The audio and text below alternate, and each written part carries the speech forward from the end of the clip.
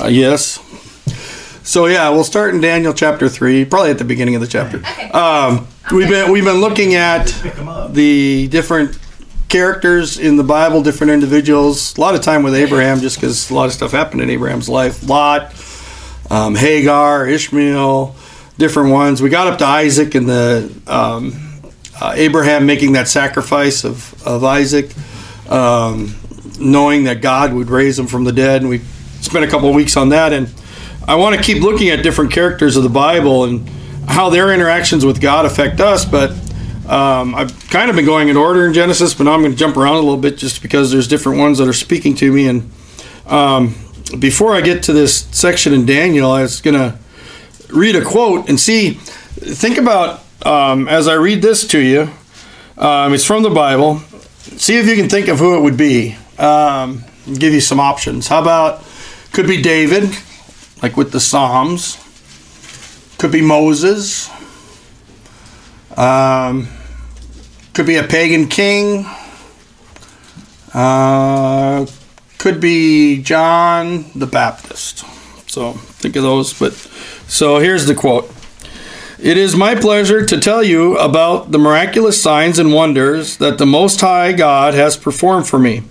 How great are his signs, how mighty his wonders. His kingdom is an eternal kingdom. His dominion endures from generation to generation. Does that sound like anybody you can think of from the Bible? Any guesses? So, David, like with the Psalms, Moses, pagan king, or John the Baptist? Pagan king.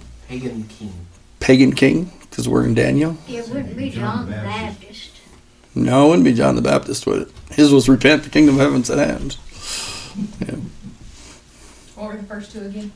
David, like from the Psalms, or Moses. No. I think it was the king. I think it was David. Because everybody else said something else. David was a very godly man. Sounds like David. Yeah, it was Nebuchadnezzar. The king. So you didn't give us that. Nebuchadnezzar, king of Babylon. Yeah, he's in pagan king. Yeah. If I said Nebuchadnezzar, it would have been way too obvious because I was already got you in Daniel. Yeah, I did that. I was just reading that.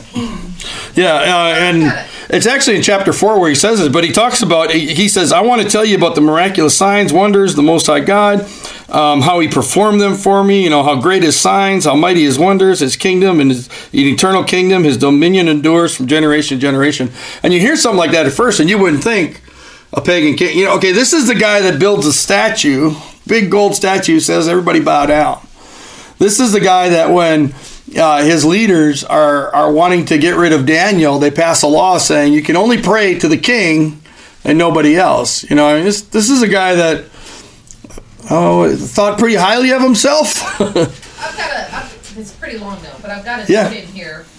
It's under Daniel 3:1, but it's a, I always got these little notes. Mm-hmm. It says, under the pretense of religion and holiness, in making an image to his idol Bel, he sought his own ambition and vain glory. And this declares that he was not touched with the true fear of God before, but that he confessed him on a sudden motion as the wicked when they are overcome with the greatness of his works. The Greek interpreters write that this was done 18 years after the dream, and as may appear, the king feared lest the Jews by their religion should have altered the state of his commonwealth. Therefore, he meant to bring all to one type of religion, and so rather sought his own peace than God's glory. Mm-hmm. Yeah, and there was a time period, and there's transformations in Nebuchadnezzar's life. He begins, he's capturing Israel, and he brings captivities in. And of course, this is where Daniel, Shadrach, Meshach, and Abednego say they're not going to eat food that's going to defile them. And, he has to make a deal and that whole process, they get the Daniel diet now today, if you do a Daniel fast. There you go, okay, from that. And then he's trained, Daniel, Shadrach, Meshach, and Abednego are trained for I think it was over a year. All the different ways of the magicians, the magi, the dream interpreters, and there was sometimes you read about people like that and we have this fanciful view about it, but they actually knew a lot of stuff. They knew like astronomy and different things like that. You look at even some of the construction they did years and years and years and years and years ago, and you go, wow, how did they figure this stuff out? They'll have, things that align perfectly with the stars and things like that. They were not ignorant people. They didn't have the technology we have today, as far as we know. But they had a lot of knowledge. They had a lot of understanding. They had a lot of ability. Think of Moses when he confronts Pharaoh, and the magicians are actually able to throw down staffs and have them turn into serpents. That's some pretty powerful stuff there, And they were able to do some of the other things that Moses did too. I mean, they had power and understanding. You read about things like the Book of the Dead or different things. They had a lot of knowledge. And so Daniel, Shadrach, Meshach, and Abednego are all trained in these things, and they go to the king, and the king sees how wise they are, and he kind of puts them in a high position, as Daniel as the main magi, the main teacher, the main counselor type guy that's able to do those things, and Shadrach, Meshach, and Abednego are right there. And so he sees their ability, their talent. There's something special about them. And you have to remember that Nebuchadnezzar, this pagan society that they're in, they believed in gods, plural. They believed in a lot of different gods. And so Nebuchadnezzar had an understanding, and you see this kind of develop in Daniel's life, where he knows that gods are real, or he believes gods are real. He believes he has a God that he worships. Now, he's so powerful, and that's the danger, isn't it, for the kings and stuff. They get so powerful, they start to see themselves as a god, right? They start to see themselves as someone that can be worshipped.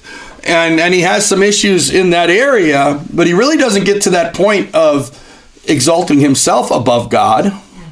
And that's something I want us to see in his life. Or to a point where he rejects who he ends up understanding as the holy God, as this God that's different than the other gods that Daniel worships. And he comes to respect Daniel's God. So in Daniel chapter 3, Nebuchadnezzar makes this, 90 feet high and 9 feet wide gold statue. And how they made it and what exactly it was done with it is hard to know. They think, if it was solid gold, it would be too heavy, too big to make, that it was probably something that was overladen with gold or whatever. It doesn't really matter. It was made. It was there. It was huge. It was amazing. It was spectacular. You look at some of the artwork and things today. You go to these countries that have stuff that's thousands of years old and stuff, and it's like the construction's just amazing, and just you're like, wow, this is incredible. It was pretty incredible.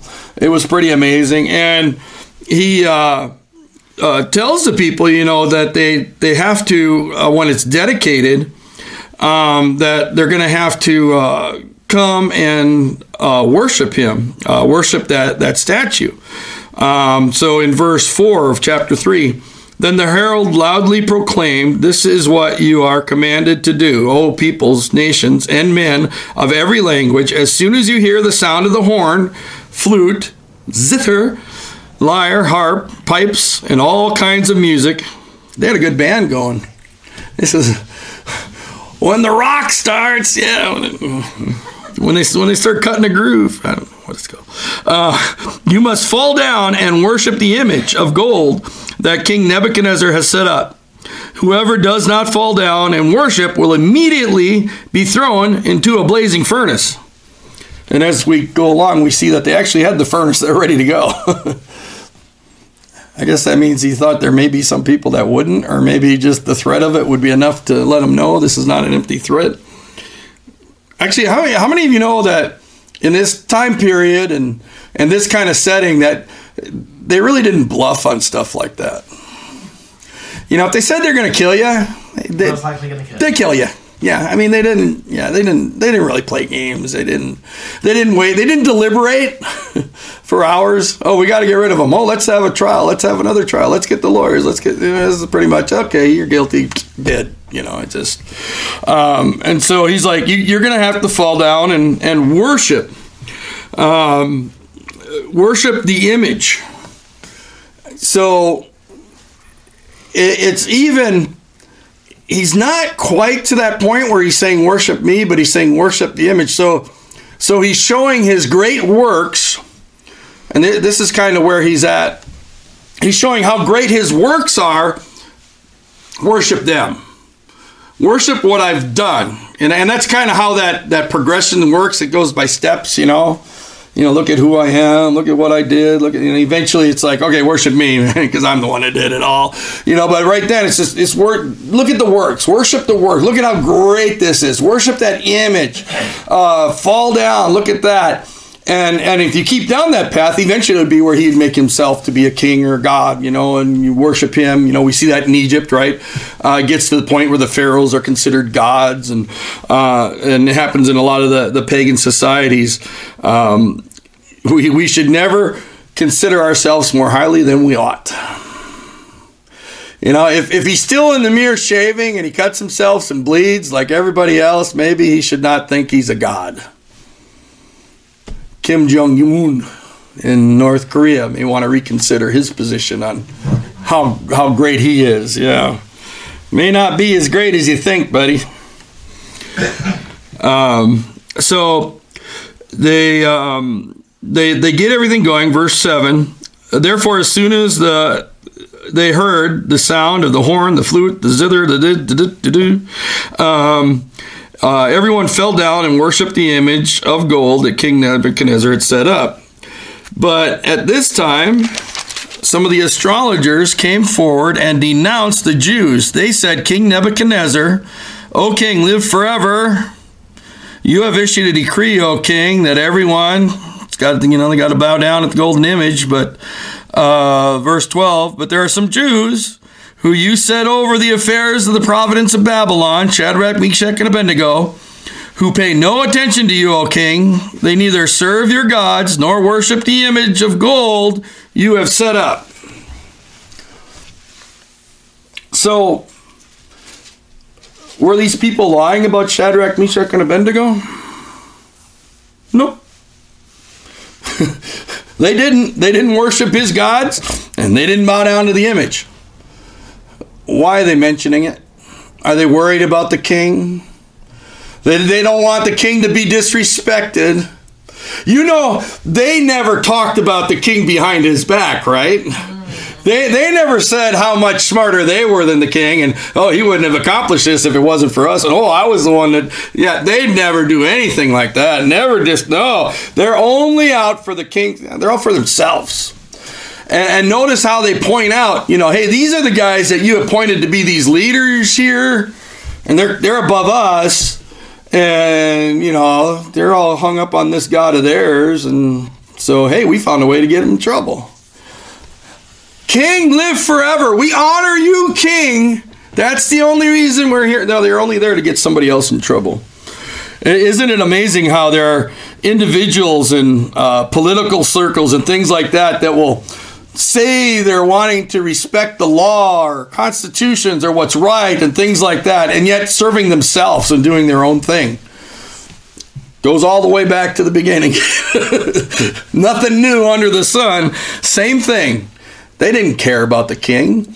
They didn't care about the worshiping of the image. They didn't care about any of that stuff. All they cared about is these guys are being more respected than we are. And why were they being more respected? Why were they having this position of authority and advancement? Because they were better at it. They're better than me, so instead of me getting better so I can keep up with them or pass them by getting better than them, I'll just tear them down. I'll just destroy them. Someone's doing a better job than you. Maybe your answer shouldn't be destroying them. Maybe you should figure out how to work with them and do a better job. Yeah, I wonder if that applies to any political things. I don't know. So there's Shadrach, Meshach, and Abednego. These guys are going to go get them in trouble. So they weren't, in this big crowd or someplace where the king could see. They weren't pulling a Colin Kaepernick, right? Everybody's got their hand and they're going to take a knee or whatever and stand out in the crowd. They weren't doing something to stand out in the crowd or make a statement or anything like that. They were somewhere else where these guys are like, ha-ha, now we got a way to get even with them. And so they report it to the king. And in verse 13, furious with rage, Nebuchadnezzar summoned Shadrach, Meshach, and Abednego. And so wherever they are now, he's like, okay, bring them over here. And he goes, is it true, Shadrach, Meshach, and Abednego, that you do not serve my gods or worship the image of gold I have set up? And what's interesting here is he actually asked them about their worship of the gods, because when he questioned them, when he interviewed them, and he found out how wise they were, when he found out how discerning they were, when he put them in these positions of leadership, he never really questioned whether they worshiped his gods or not. And it really wasn't an issue, right? Because he believed in a lot of gods. Now, of course, he's going to say his gods are the best. My gods are bigger than your gods. My God can beat up your gods. You should, he's going to say his are the best. You should, but it never really was an issue. He was like, hey, these guys are wise. They know what they're talking about. They can discern things. I can trust them. They're making good decisions. Put them in leadership. Now, because these people brought this up, he's like, well, wait, now you're not worshiping my gods? If it didn't affect their ability to do what they were doing, what difference did it make?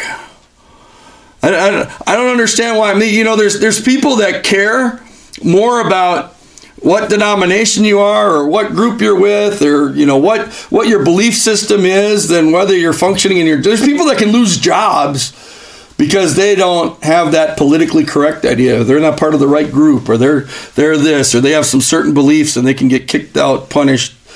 What difference does it make? If they're doing what they're supposed to do, what difference does it make?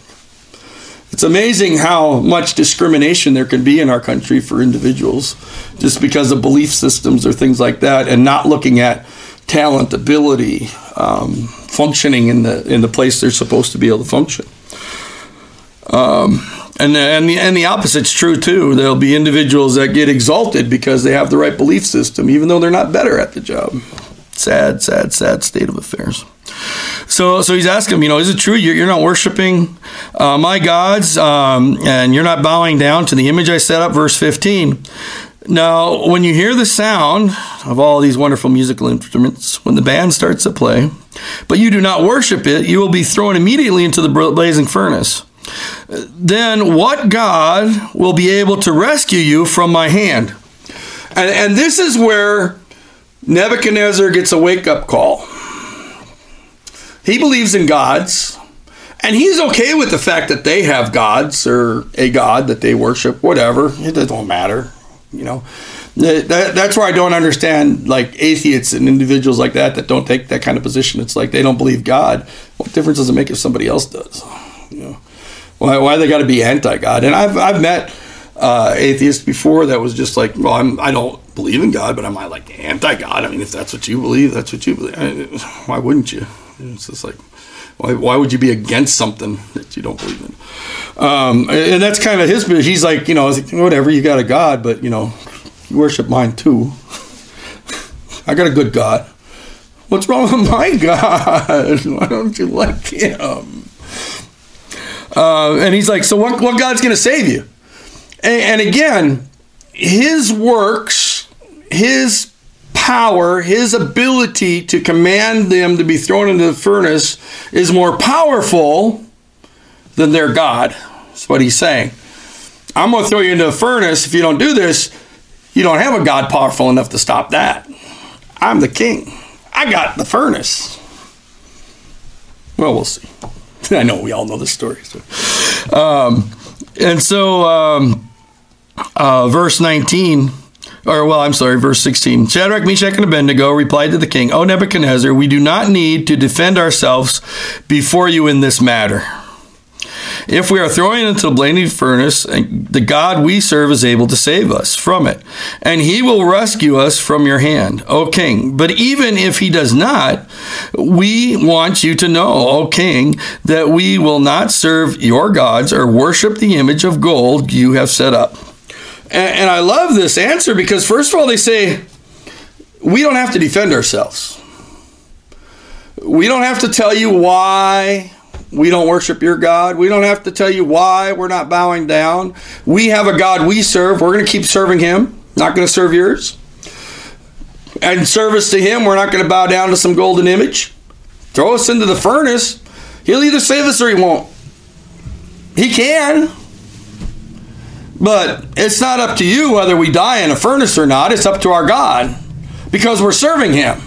Now, if we stop serving him, bowed down to your image, then we would be at your mercy. But we're not. We're serving a God that's above your gods, a God that's above you, a God that has an ability to rescue us. And even if he doesn't, doesn't make a difference to us. We're going to serve him. Be with him for eternity. Praise God. He'll rescue us, or he won't. Whatever. I just love that. That they just know. And of course, they end with the idea that we're not going to serve your gods. We're not going to worship your image. Threaten all you want. Do whatever you have to do. Ain't going to happen. I mean, it's like, really not much more to be said. It's all been said. So then verse 19, then Nebuchadnezzar was furious with Shadrach, Meshach, and Abednego. His attitude toward them changed. He ordered the furnace heated 7 times hotter than usual. Now, remember back in verse 13, he said he was furious and he had rage when he summoned them. So with rage and ferocity, he's confronting them. Now they give him this answer, and it says that his attitude was changed toward them, and he's basically even angrier than he was before. Where do you go from rage, furious rage, to what? I mean, it's like, the dude lost it, right? I mean, he just blew his top, right? Steam's coming out. No wonder they got a fiery furnace. He's like, heat this thing up 7 times hotter than it normally gets. And if you have the old potbelly stoves and stuff, you ever heat it up a little hotter than it should have got? I used to love doing that. Go down in the basement and just keep feeding some food in there and get a little air there. And the back of it would get all red hot, almost white hot, which would weaken the metal. Wasn't a good idea. Hotter than it should get. Come on, John, you ever do that? Yeah. Yeah, it's kind of fun, wasn't it? Some of these young folk don't know what I'm talking about. We laid down beside them and did our schoolwork with a lamp. Yeah. Praise God. So he's like, okay, get it. So they're heating up hotter, got the blowers, well, however they're doing it. And they get it so hot, 7 times hotter. And this is a big furnace that'll fit people. I mean, ever see the furnaces that are really big and they can like melt metal and stuff in them and things like that? I mean, that's kind of that picture. And so he, verse 20, he commands some of the strongest soldiers in his army to tie him up and to throw him into the blazing furnace. And so here Nebuchadnezzar is going to show his power, show his ability, let people know why his gods are better than your gods. And he ties them up, gets his strongest men to throw him in there. And we know some of those guys die doing that. I don't want to sign up for that one. If there's some people that are serving God and someone not serving God and they're telling you go against those people of God and help me along with this, don't do it. You may get burned up. Time to say, no, I'm with them. Jump in head first. You might as well. You're going to die anyway. So anyway, he throws them in there. And we know the story, right? He looks and there's 4 people walking in there. They're like, wait, I thought I only put 3 in there. And they're walking around free. Their bonds are gone. They're walking with Jesus in the fire. And he calls them out and they come out and they don't even smell a smoke or anything. And it's like... From a king thinking he has all this authority and power, telling people to worship his works, now all of a sudden someone's going to do a work in front of him and get his attention. So in verse 24 it says, then King Nebuchadnezzar leapt to his feet in amazement and asked his advisors, weren't there 3 men that we tied up and threw into the fire? And he's looking at him walking around and he's like, whoa, jumps up in amazement. Not furiously angry anymore, but what the world is going on here? What in all my God's names is happening? And he asks his advisors, hey guys, didn't we throw 3? Yeah, but some other guys got burned up on the way. Maybe one of them fell in with them or something. I don't know. They're like, no, yep, certainly, king. And then he says in verse 25, look, I see 4 men walking around in the fire, unbound and unharmed, and the 4th looks like the son of gods. Okay, Nebuchadnezzar believes in gods. His gods are better than other gods. These guys won't worship his God. They won't bow down to his image, his works. Now he binds them, throws them up into the fire. He has the ability to bind them. He has the ability to put them to death in the fire. They're walking free in the fire. They're not bound anymore. And the 4th person that's with them looks like a son of God. Son of gods. Someone that was from the gods. A direct connection to the gods. Not God himself, because they don't come down and interact with us and that, but really close. An angel of God, a child of God, really almost God, something. Anyway, he's there. And so Nebuchadnezzar is just, he's shocked. He's amazed. He's standing. He's, whoa. And so he goes, he approaches the opening, not too close, right? He doesn't want to die. And he says, and this is verse 26, Shadrach, Meshach, and Abednego, servants of the Most High God, come out and come here.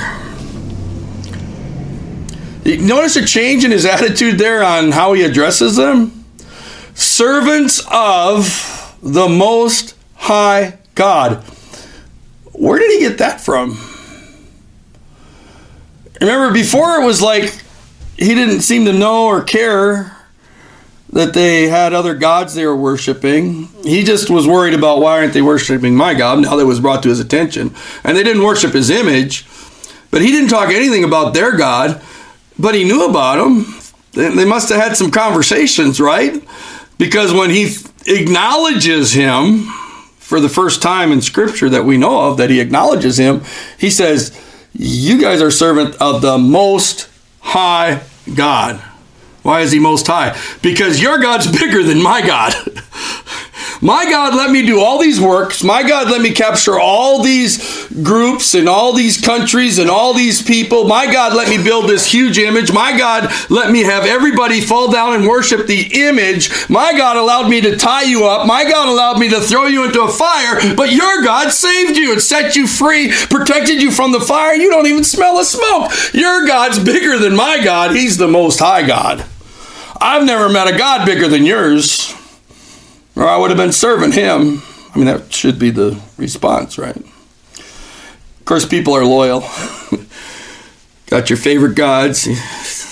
Don't want to let them go, Been with me since I was little. So he calls them out, and he tells them to come out, and they come out. Verse 27, and the straps, the separates, prefects, governors, royal advisors, crowded around them. They saw that the fire had not harmed their bodies, nor was a hair of their head singed. Their robes were not scorched, and there was no smell of fire on them. It's amazing enough they didn't get burned. There's no hairs burned. Nothing. They don't even smell of smoke. The protection that God has on you, that you don't even smell of smoke. Now, I know of one individual that was in a burning building and didn't get burned, that God protected him, and he didn't even know the Lord at the time. A bunch of you guys know him, too. Tail. Yeah.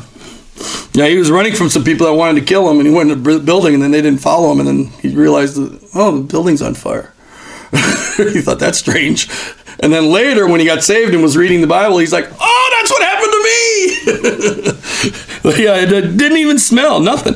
No smoke, nothing. That's protection. That's the very atmosphere protecting you. Even the molecules of smoke didn't. How many of you know when even a little bit of smoke gets in you, it can last, right? Amen. So, verse 28, Nebuchadnezzar said, praise the God of Shadrach, Meshach, and Abednego, who has sent his angel. Again, the picture of God coming into the furnace was a bit much for him. So it's like it's an angel. It's it's a messenger. It's a son of God. It's something, some kind of being that's sort of God. who sent his angel to rescue his servants. They trusted in him and defied the king's command and were willing to give up their lives rather than serve or worship any god except their own God. Therefore, I decree that the people of any nation or language who say anything against the God of Shadrach, Meshach, and Abednego be cut into pieces, their horses be turned into piles of rubble, and for no other God can save in this way.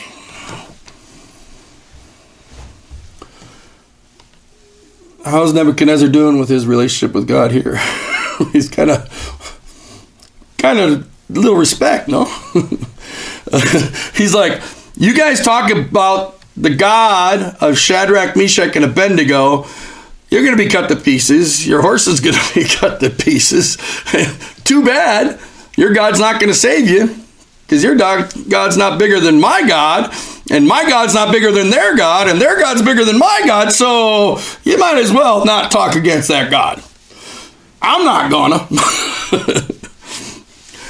And what's interesting is how God blesses Nebuchadnezzar in his life and uses him, even though he's a pagan king, but he has some respect for God. And I'm going to look at his son in a minute and see a little different attitude. But the position, and remember too, when the leaders want to come against Daniel later, and they try to figure out some way to get him out of power because they don't like him again because he's doing such a good job. Makes no sense to me at all. Someone's doing a great job leading, so you don't want him to lead. You want to take his place because you think you can do a better job? No, because he's making me look bad. So you're not really worried about the country. You're not really worried about how things are going. You just think you should be in power. Yeah, that's evil. That's demonic. That's of the devil.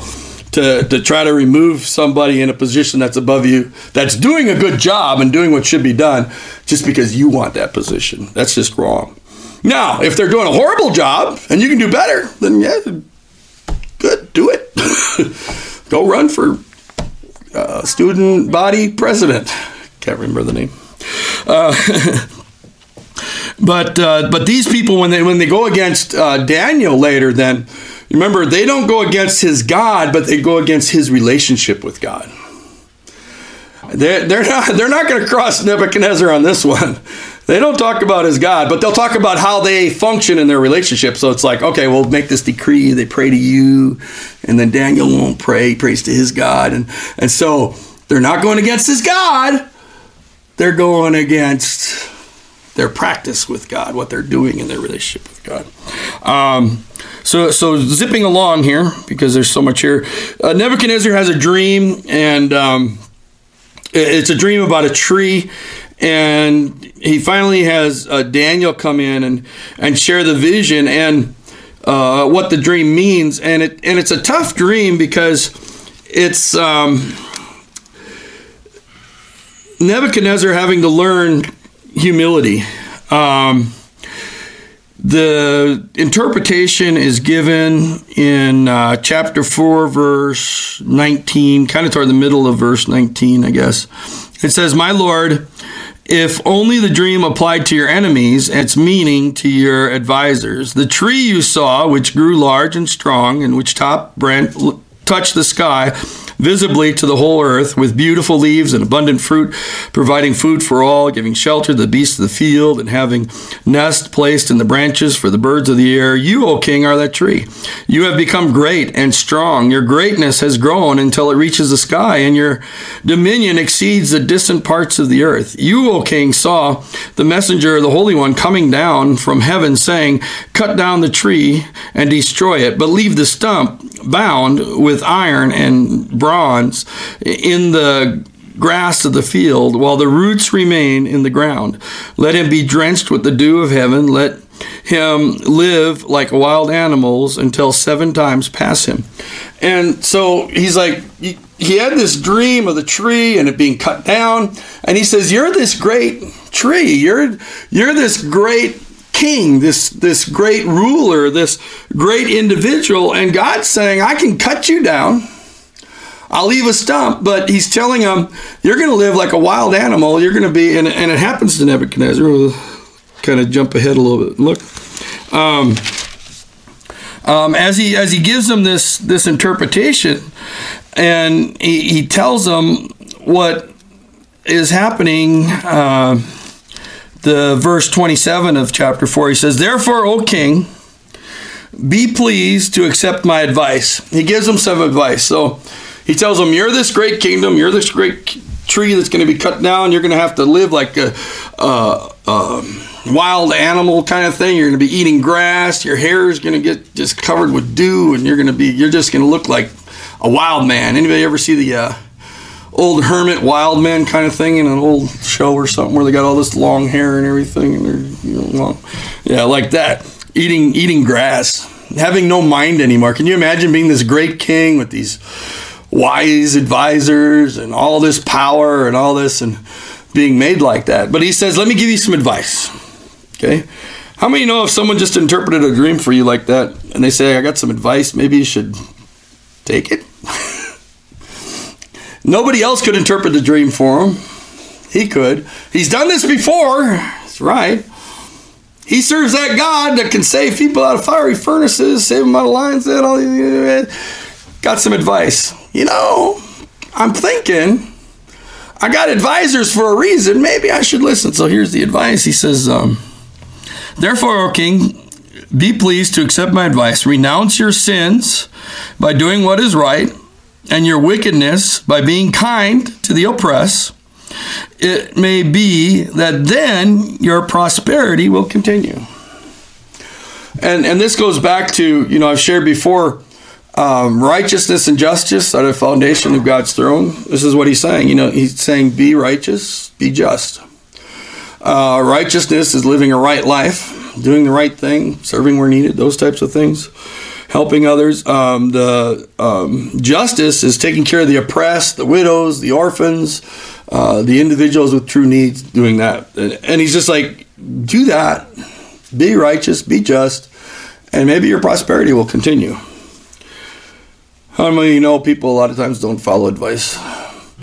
That Dr. Collins has shared, because he's on faculty and stuff, and he'd have individuals come for advice, and he'd be like, and every time they'd be like, but I see what you're saying, but, and it's just amazing how often our butts can get in our way when, getting advice. It's like, if you're getting advice, don't let your big butt get in the way. Just listen to the advice. If it's good advice, follow it. But anyway, he doesn't. And so 12 months later, this is in verse 30. He's walking in the palace of Babylon. He's looking out, and he said, "Is not this the great Babylon I have built as a royal residence by my mighty power and for the glory of my majesty?" Anybody want to say, oops? Look what I did. Look here what I've done. Yeah. Verse 31, the words were still on his lips when the voice came from heaven. "This is what is decreed for you, King Nebuchadnezzar. Your royal authority has been taken from you. You will be driven away from the people and will live with the wild animals. You will eat grass like cattle. 7 times will pass by for you until you acknowledge that the Most High God is sovereign over the kingdoms of men and gives them to anyone he wishes." Immediately, what had been said about Nebuchadnezzar was fulfilled. Boy, there's times it'd be nice to take back some words. But the time to have taken it back was to never get to the point where he'd say it, where he would have acknowledged in the first place, 12 months before when he was warned, it's not about you. It's not you. And notice what God's saying that he's going to recognize. He's going to recognize God's sovereignty. God can give it to who he wishes. He recognized God as a powerful God with Shadrach, Meshach, and Abednego. But he's not recognized him as being sovereign, as the one that's doing it. He's saying, I'm doing this. I conquered these kingdoms. I built this palace. I built this stuff. And God's like, no. Better be looking at me. I'm letting you. I'm giving. As a matter of fact, do you want to see what I can do with somebody? Yeah, go eat some grass for a while. Go live with.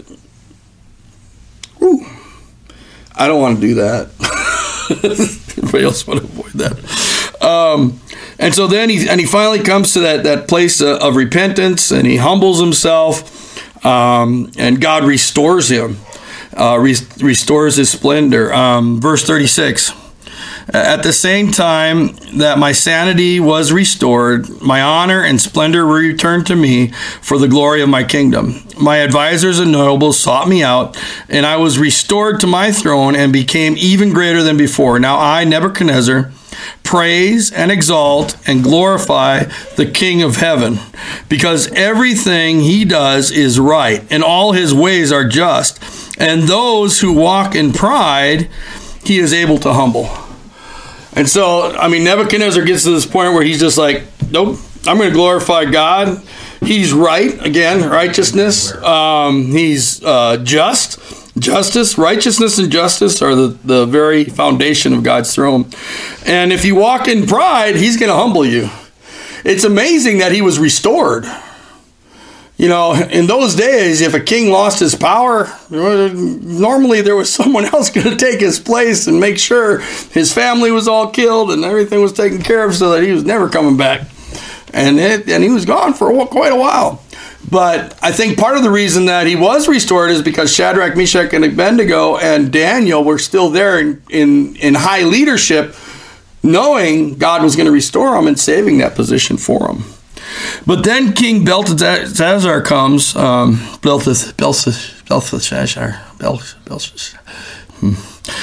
chapter 5. Great, and he has a great banquet. He has thousands of his nobles, and he drinks wine with them. And while he's drinking his wine, he gave orders to bring the gold and silver goblets that Nebuchadnezzar, his father, had taken from the temple in Jerusalem, so that the king and his nobles, his wives, and his concubines might drink from them. So they brought the gold goblets that had been taken from the temple of God in Jerusalem. The king and the nobles, the wives, concubines drank from them. And as they drank the wine, they praised the gods of gold and silver and bronze and iron, wood and stone. Suddenly a finger of a human hand appeared and wrote in a plaster on the wall near the lampstand in the royal place. The king watched the hand as it wrote. His face turned pale, and he was so frightened that his knees knocked together and his legs gave way. How's that for a visual? He's like, we had that commercial at the Super Bowl, everybody's knees were knocking. I don't know, it was a tax one. Weird. he's like so scared. He's like so afraid. His face is white, and he sees this handwriting on the wall. Right? That's where we get that saying, handwriting on the wall. And he calls in, and Daniel finally comes and interprets it and tells him that he's found wanting. But this is Nebuchadnezzar's son. This is the next one that takes over. This is one that was around when Nebuchadnezzar was eating grass. This is one that was around, heard Nebuchadnezzar talking about this God. And here he's having a party, and what's the first thing he do? He takes the holy things, the things that were for the temple, that were for worshiping God, and he says, hey, let's just drink out of them. We'll make them common, and we'll praise the gods of gold and silver. Do you notice? He took a step that Nebuchadnezzar didn't. Nebuchadnezzar did some really goofy, bad stuff. Worship this image, throw him in the fire, didn't listen to advice, all these things. But he didn't disrespect God that way. He didn't make himself above God. You notice that he didn't do that? I mean, he exalted himself above everybody else. May have even gotten himself up into the God structure at some point, but he never exalted himself above the most holy God. First thing this guy does, bring out the stuff that's set aside for God. We'll drink out of it like it's common, and we'll praise the gods of gold and silver. And he's exalting himself and his gods above God. Something Nebuchadnezzar never did. And again, Nebuchadnezzar did some stuff you'd think, oh, God could have got him for all that stuff. Well, God's gracious and merciful. So what happens to this guy? Verse 17, then Daniel answered the king, you may keep your gifts for yourself. The king's like trying to give him rewards. Keep the gifts, give your reward to someone else. Nevertheless, I'll read the writing for the king and tell him what it means. So, he's like, hey, I'm going to give you this robe and this gold, and I'm going to make you a ruler. All you have to do is tell me what's written. And the dude's like, I don't want that. When you're serving God and you're doing God's work, you're really not worried about getting a bunch of rewards in this life, taking advantage of those things. And so he tells them what it says, and he goes over again. Let's see. Let's do it this way. Verse 18. O King, the Most High God gave your father Nebuchadnezzar sovereignty and greatness and glory and splendor. Because of the high position he gave him, all the peoples and nations and men in every language dreaded and feared him. Those the king wanted to put to death, he put to death. Those he wanted to spare, he spared. Those he wanted to promote, he promoted. And those he wanted to humble, he humbled. But when his heart became arrogant and hardened with pride, he was disposed of from his royal throne and stripped of his glory. He was driven away from people, given the mind of an animal. He lived with the wild donkeys and ate grass like cattle, and his body was drenched with the dew of heaven, until he acknowledged that the Most High God is sovereign over the kingdoms of men and sets over them anyone he wishes. And so he goes over this stuff that just happened that we looked at, and he's like, your dad, he could put to death who he wanted to. He could save who he wanted to. Unless they were servants of the Most High God, he didn't have authority over them.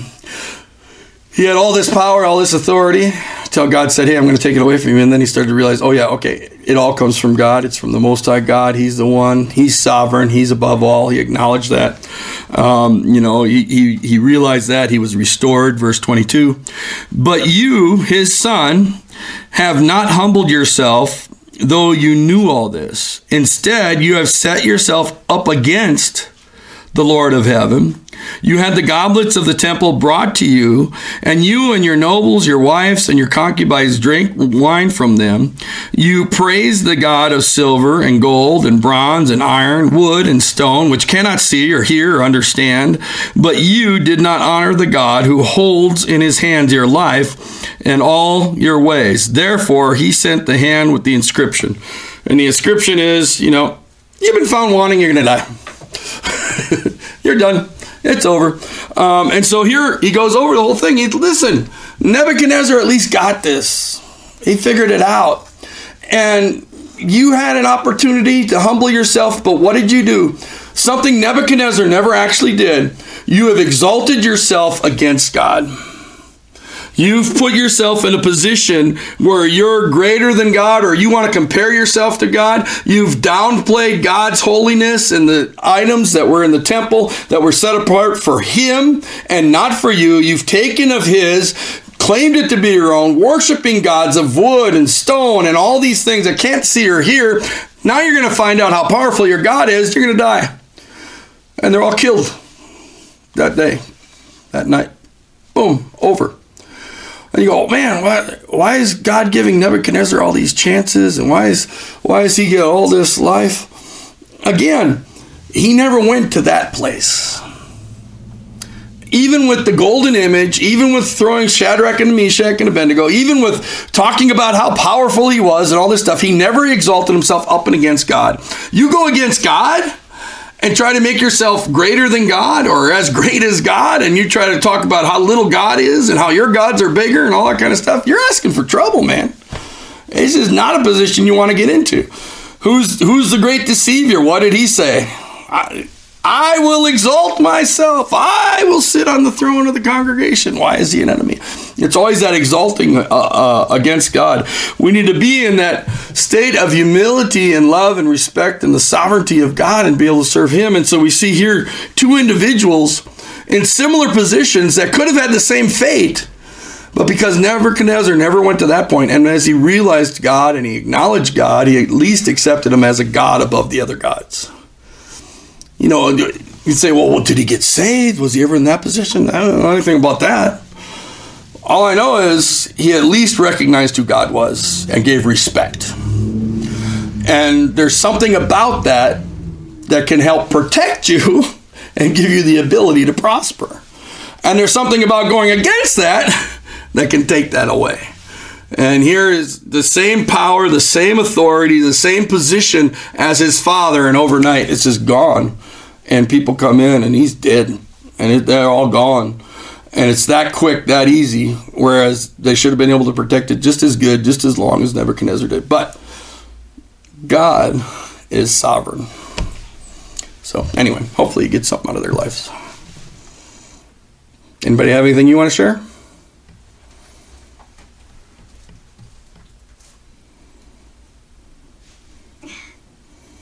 Do you have something? Heavenly Father, we thank you for your love. We thank you for your mercy. And we thank you for blessings in our lives. And we ask, Father, that you just help us to, as we continue to look at individuals in the Bible, to just learn from them and to humble ourselves, to esteem you better than others, and to lift up others in our lives, to walk in justice and in righteousness, and to be who you want us to be. And I ask, Lord, as we go throughout this week, we'll find ways to serve others and to love others and to be who you called us to be. In Jesus' name, amen.